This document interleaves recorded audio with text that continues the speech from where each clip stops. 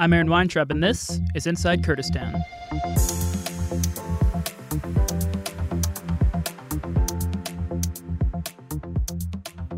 One of the most important conflicts of our time is the societal debate over institutional power.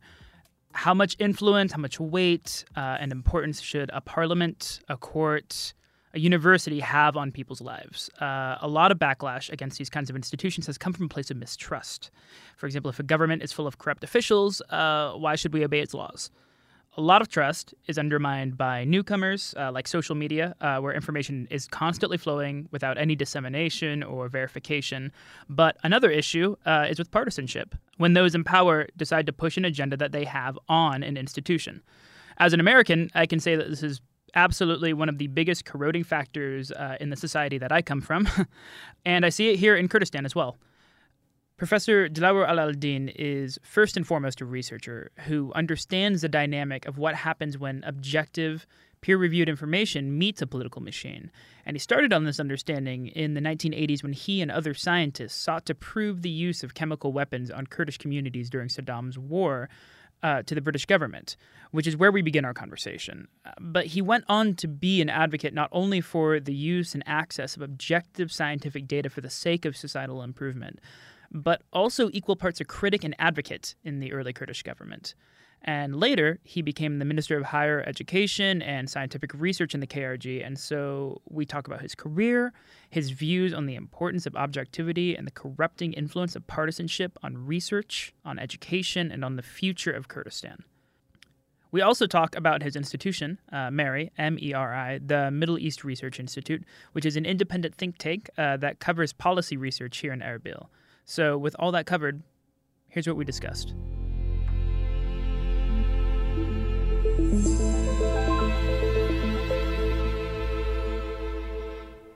Professor al-Din, thank you so much for joining me today. Thank you for hosting me. I'd like to begin actually with your work back in the 80s with the research that you did during the chemical attacks, and sort of that was your introduction into working with politicians. I was wondering if you could take me through that first. Yeah, this was a side issue, a spare time research project. I was a researcher in medicine at the time, but I was also a lobbyist for human rights within London's corridors of power, including the legislative side, in the parliament and the government and the media. And we were at the time lobbying for Kurdish and Iraqi human rights, pushing for in a way, undermining the regime of Saddam and getting the British and the European governments to stop selling arms to Iraq and so on, and to recognize the plight of the Kurds and the way we were suppressed. And that was ongoing. But when chemical weapons were used against the Kurds before and after Halabja, then our lobby took a different turn. And my own parents were exposed and became survivors of chemical weapon, my own siblings. So it had also a personal dimension to it. But what we noticed is that there was a gap in our data gathering, in providing robust evidence to the media, to the parliament decision makers on the actual chemical weapons used and the number of people killed and the places they were exposed to.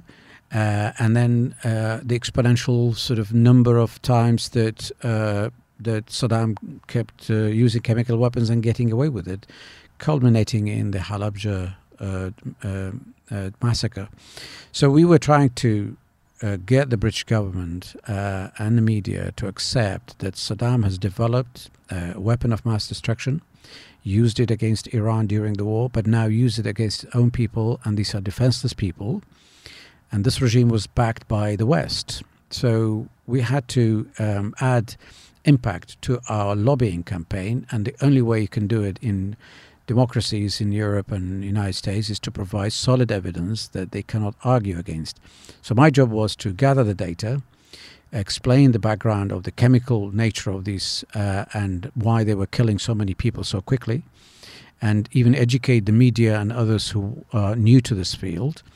And with time, we became very effective in this, so much so that when Kuwait War happened, and the Western coalition went against Saddam, one of the biggest fears they had was, what if Saddam used chemical weapons against British and American soldiers?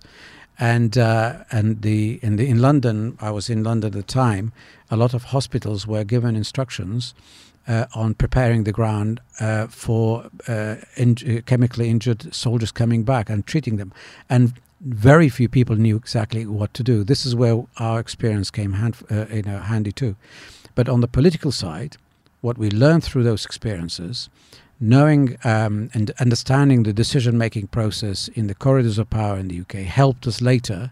And then we found ourselves being very effective in serving our cause and exposing Saddam Hussein. One of the things that you brought up before we began this interview was the process in which you gathered the evidence. I was wondering if you could take me through that again. Yeah.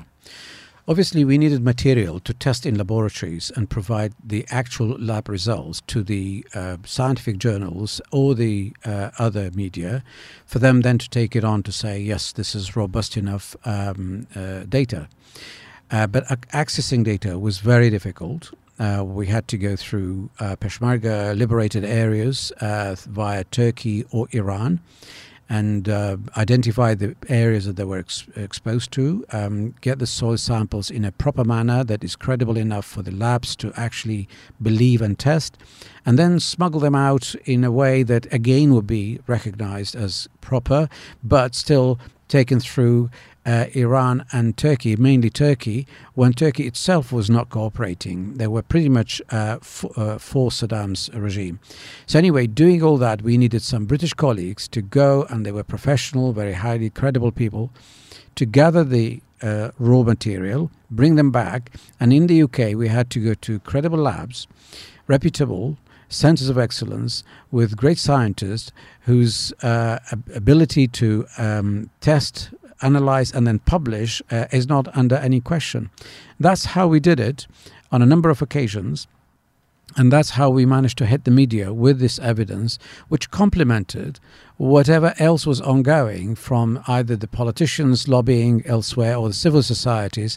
But our evidence, the scientific evidence that we provided, added a momentum, added strength, added a lot of reliability to the common statement, and that is Kurds being exposed to something that the international world considered illegal. As data has become more available and widespread, I would say that the obstacles for being able to get that are easier. But I would like to push back on the point that you made about being able to use sort of reputable institutions to prove points and get more political traction, because I'm from the generation where that stopped working. Mm-hmm. And I'd like your insight sort of on sort of the availability of scientific evidence being more accessible than ever before. But at the same time, with that, in part because of the media, that data becoming more polarized than ever as well. Yeah, sure.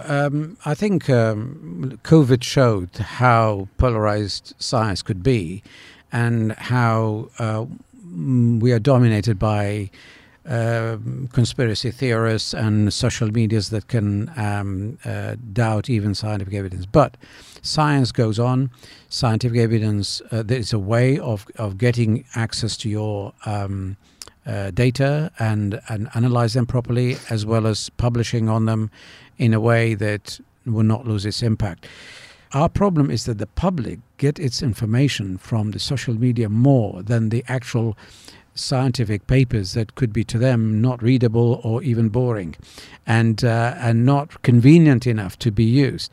But this is our job as scientists, to make sure that we stay the line and make sure that at the end of the day wins.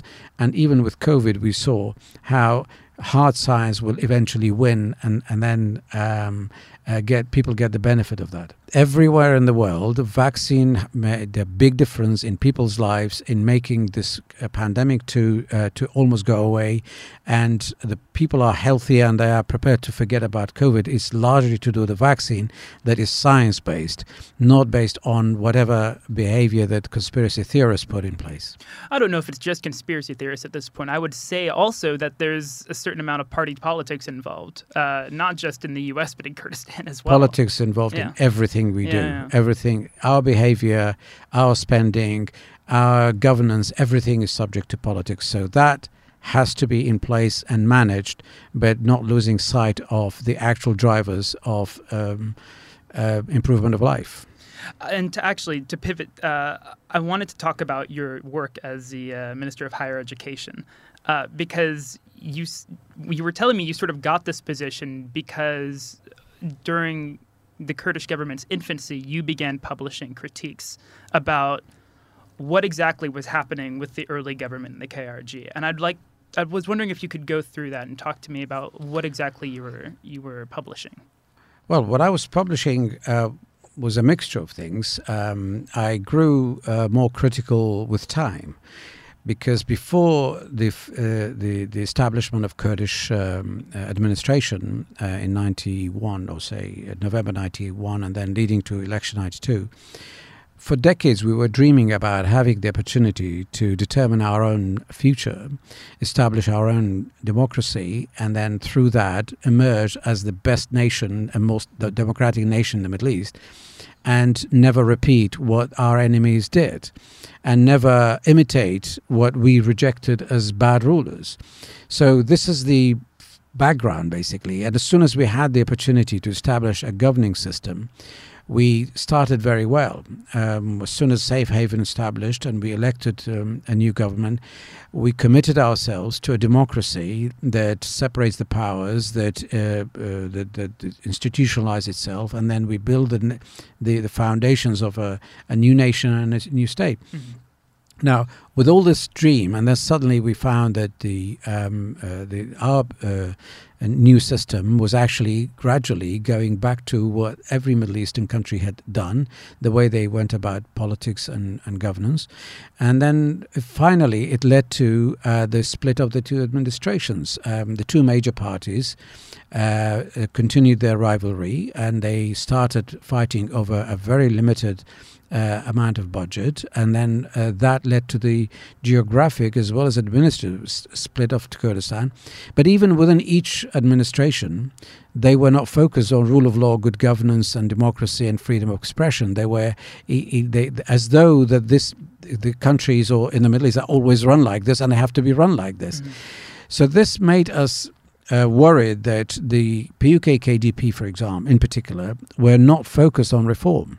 They were not focused on making the place more functional and more satisfying the needs of the nation in terms of services, in terms of efficiency and finances, and then viability for the long term. Because the way we went about our internal power struggle, I became, and many people like me, became increasingly critical, and I still am, because this is my country. I love this country and I want the best for it, and it helps even the decision makers if I and people like me and the civil society remain critical, but in a constructive way, because after all we are in it together, and it's our future that would be better if we all go for a better governance. The trajectory still can be upwards, and we can collectively make this place a much better place. Therefore, my criticism in the 90s up to today is always about reform. Let's institutionalize. Let's make the system work. Let's put the checks and balances that actually makes this place not only a functional state, a functional governing system, but a functioning democracy too. Well, and one of those institutions of democracy that's so vital is higher education and an investment in the next generation to allow that reform to evolve naturally. So you eventually were given a bite at the apple. Can you walk me through some of the reform that you had at the cabinet position for higher education? It's actually the same kind of continuous criticism that led me into this experience, and that is when Dr. Barham Saleh formed the government. He invited me to join him in the cabinet and take over the higher education system reform. So really what I've always lived in higher education as a professor of medicine, and I've always dreamed about improvement or change of that system. And I knew, because I studied in Kurdistan and I studied in Baghdad, I knew what I went through and what was wrong with the system. So with time, with my involvement in the UK in some kind of leadership position, leadership in the university as well as hospital, I realized what was wrong here. And it was to do with one thing, and that's quality. In the past, for decades, in the entire Middle East, there was no system of quality. Quality assurance, licensing, accreditation, ensuring that students are transformed from being raw material into leaders, professional leaders in the market, lead Kurdistan into better place, better democracy, better prosperity, better economy.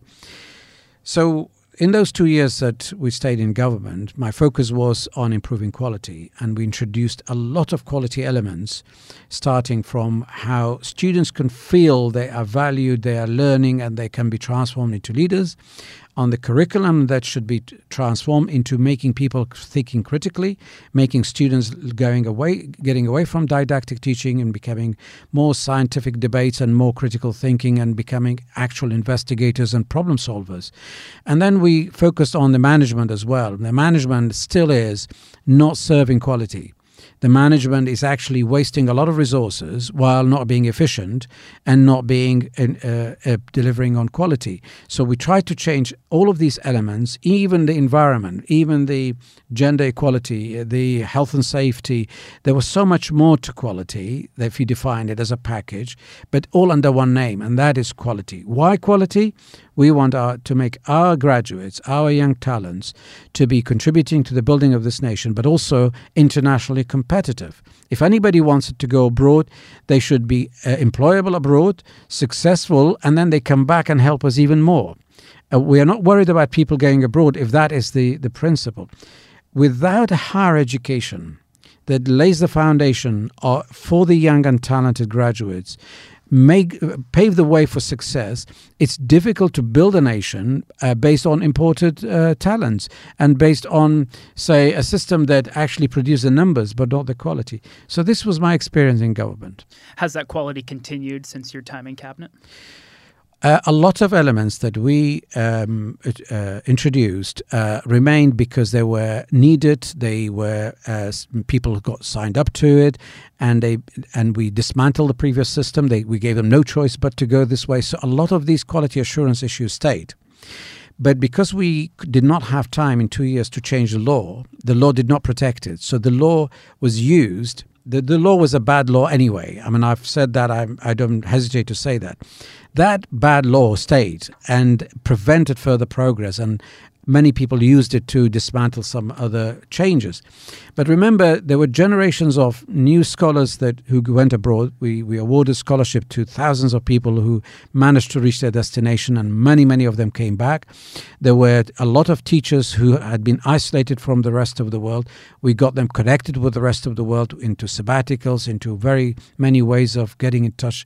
We put pressure on people to do good research and publish and be connected with the rest of the world. And also we introduced measures of quality, how you could measure success, how you can rank universities. We did all of that. Many of these stayed, but they could have stayed better if we had changed the law. But I have to say, in Kurdistan and in Iraq, individuals matter, individual leaders matter. When individual leaders commit themselves to change, put their foot down, and they are prepared to drive it forward, things can only evolve from here upwards. I have to say there has been fluctuation. I'm not in a position to criticize my successors, but it is obvious that we are still back into the mode of promoting quantity. We have explosion or exponential increase in universities and graduates, but quality is still suffering. Has party polarization affected higher education in Kurdistan? Party polarization affects every part of life in Kurdistan and in the Middle East.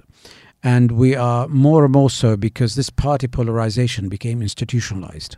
Mm-hmm. It takes a great deal more of determination from the top to crack that. At the moment, there's no sign that this is actually starting. But if we do not start it early and effectively, we will be the ones suffering. In fact, the parties which are keeping that polarization institutionalized are the main victims of it. Because when they are trying to look for talents, they end up inviting people like your good self, Oxford graduates, to come and establish a good service here. Instead, we should have been partnering with you guys and our talents to impress you how good they are.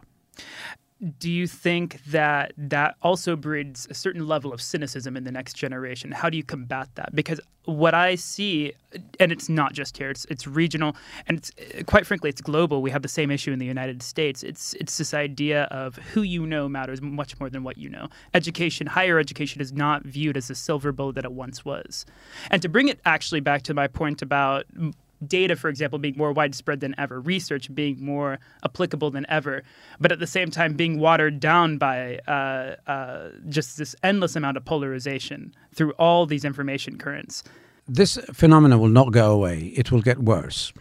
This is the gap between the rulers and the ruled is getting wider and wider, and the cynicism will increase.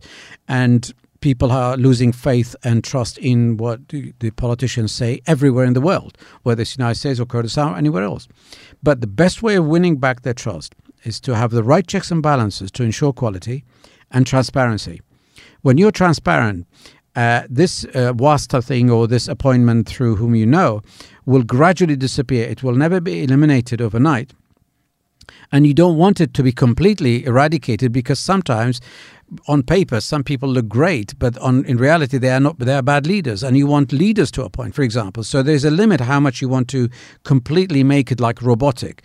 But if you have the right checks and balances, if you make it slightly transparent, even when you try to appoint with your heart, you find yourself prevented. Just like look at business. The real successful business people, what do? When they appoint somebody, do they appoint their cousins or the best person for the job? At the end of the day, they want somebody to make them money. Would they accept a cousin who's going to lose them money, or would they appoint somebody who's going to make them richer? But if it is a state institution, state-run, and then there's no checks and balances, and people think that this money is like came from heaven and without hard work, then people don't mind this patronage system. The wasta will grow. But importantly, you need to remember one other thing. We in Iraq, since 1958, have been state-run, and it's like state socialism. Mm-hmm. And the nanny state was the main employer, and the private sector was very weak. And we learned traditionally that every graduate, in the Saddam days, for example, even under Kurdish rule for a decade or so, every graduate expected appointment. And the private sector was also parasitically dependent on the government. So the government was it. And now suddenly when you tell people no appointment, wasta comes in, and the poor governance system that we mentioned, the lack of checks and balances, of course wasta dominates, and people become even more cynical. And they are right to do so. But if you have the right checks and balances, the right reform, diversify your economy, change the culture of nanny state, you gradually make people used to the idea of the talents and competitiveness and merit is what gets you to success and richness. And this happens under a good governing system that makes the rule of law as the sovereign. There's also a gap between graduates being able to achieve higher education and graduate and then be able to access a meaningful life of employment here, I think. What needs to be met in order to reform that employment gap for the next generation? We need to, first of all, we need to make sure that the public and the private sector are related in a healthy manner. Mm-hmm. At the moment, we have a lot of income coming from oil as the main commodity, going into governments or sometimes not. And from there, when it goes into the even private sector, it's a one-way direction. In the United States, in Europe, there's a taxation system that provides us a loop. When the private sector pays tax, when they get money for projects and they pay a lot of tax, that tax goes back, even individual tax, goes back to the government that will be recycled into more investment and more functionality of the state with minimum dependence on salary from the state. And then when you diversify economy, less dependent on a single commodity that actually guarantees money coming to the States. You change the people's culture, mentality, and way of life, and so on. And then here we had the problem of people not having a secure retirement when they were in private sector. So even the ones who were working successfully in private sector and getting rich, they still maintain some kind of position in the government because they want to be sure that when they're 80 years old, they still have a salary. We need to change that in the government and promote diversification of economy, make the chances of people's employment equal, and make sure the taxation is fair so that people don't mind paying taxes, and that the private sector, the giant companies who are actually currently paying the least tax, should be paying more tax, but they need to also understand how this tax is spent. Those who pay tax, they expect accountability. They need to have a say. We need to make sure this government guarantees that individual taxpayers and giant taxpayers have a say in how this country is managed, its resources and its economy. We do not have that, but we should have that. It's within our reach. It's a matter of just having a roadmap with a determination to get there. To pivot real quick to your current work with MERI, your research institute, how does this factor into your desire to develop sort of an open data portal for the next generation? Well, MERI, Middle East Research Institute, was established as a policy research designed purely to provide evidence-based policy or offer evidence-based policy through doing fundamental operational research as well as top-level research, and then engage policymakers and the public and try to push for roadmaps, reforms that actually makes this place better run. So rule of law, good governance, human rights, and a prosperous society is what we should all be aiming at, and that's what we advocate. So we often bring people in round tables under Chatham House rule, or we go individually to leaders to try and influence decision, or we engage the public through big conferences. But all of these have to have a purpose, and we usually provide that purpose through our fundamental research. When we look at the challenges that everybody faces, the crisis that we face, when ISIS came, it's not just a security challenge, but the displacement challenge and the financial resources. And every time we go from one crisis, we end up in another. And you can see that if you had been basing your policy on evidence, you can face those challenges and become more resilient. So our purpose in having a think tank is to occupy a niche that is a bridge between academia and practice. We bring the evidence to the practitioners who say your decision has to be based on evidence, not on what your party political advisors tell you, not on what you think might be anecdotes or subjective. So we try to bring objectivity, but actually evidence-based roadmaps that makes this place transform itself. We have been pretty successful in our own modest way in influencing change, in influencing decision, in bringing about peace, in promoting social cohesion. We've done a lot of that over the years, which is why we have, luckily, I think we believe, we earned the respect of the opposition as well as the rulers, the civil society and others. It was hard. It was not easy to stand at equal distance between them, be critical, but also engaging. But we're lucky that even the decision makers, they are coming forward to us.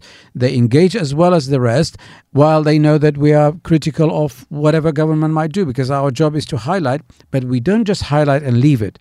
We diagnose, we offer treatment, we offer ways of solving problems, and we offer our help with it. Very often we raise grants to help even state institutions on how to deal with their problems. So we don't stop at exposing problems in the system, like we are not power-seeking opposition to do that. We say what's the critical structural problems, we offer solutions, and we offer help, and even the after treatment services. Do you have PDK or PUK affiliation? We don't have any affiliation with any party. And I can tell you that we do not accept funds from either PUK or KDP or government or any thing that would take away our freedom of academic publication. In the Middle East, it's a problem that it's difficult for any civil society organization to survive long term without affiliation to any of these. But we were an experiment. We showed that if you're entirely grant funded, you can still survive. We are funded. We had over the years 3 grants, for example, from Europe, major grants to hundreds of thousands of dollars under the Horizon 2020 grant scheme. We had USIP money, USAID money. We had Research Council money from UK, from Dutch Research Council, from Norwegians. We are connecting with the rest of the universities in Europe and US. We have joint grants, joint applications. We had United Nations funding. So being entirely grant funded will free you from direct influence. But we do not act as aliens. We do not act as though we are outside the system. We are within the system, but if you're dependent for your life on party political funding. They have ways of influencing your reports, your data, the timing, the nature of your writing, and that's what we do not allow. But the moment we get affiliated, I think that's the end of Mary. But hopefully we will never do that, and we can still survive and serve the purpose we were designed for. And I wish you all the best of luck in it. Thank you so much, Professor. Thank you. Thank you for the opportunity.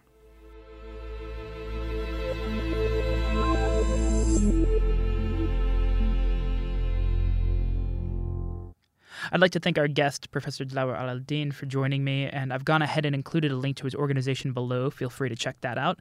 And feel free to check us out at kurdistanin.net, as well as Apple, Spotify, or wherever podcasts play.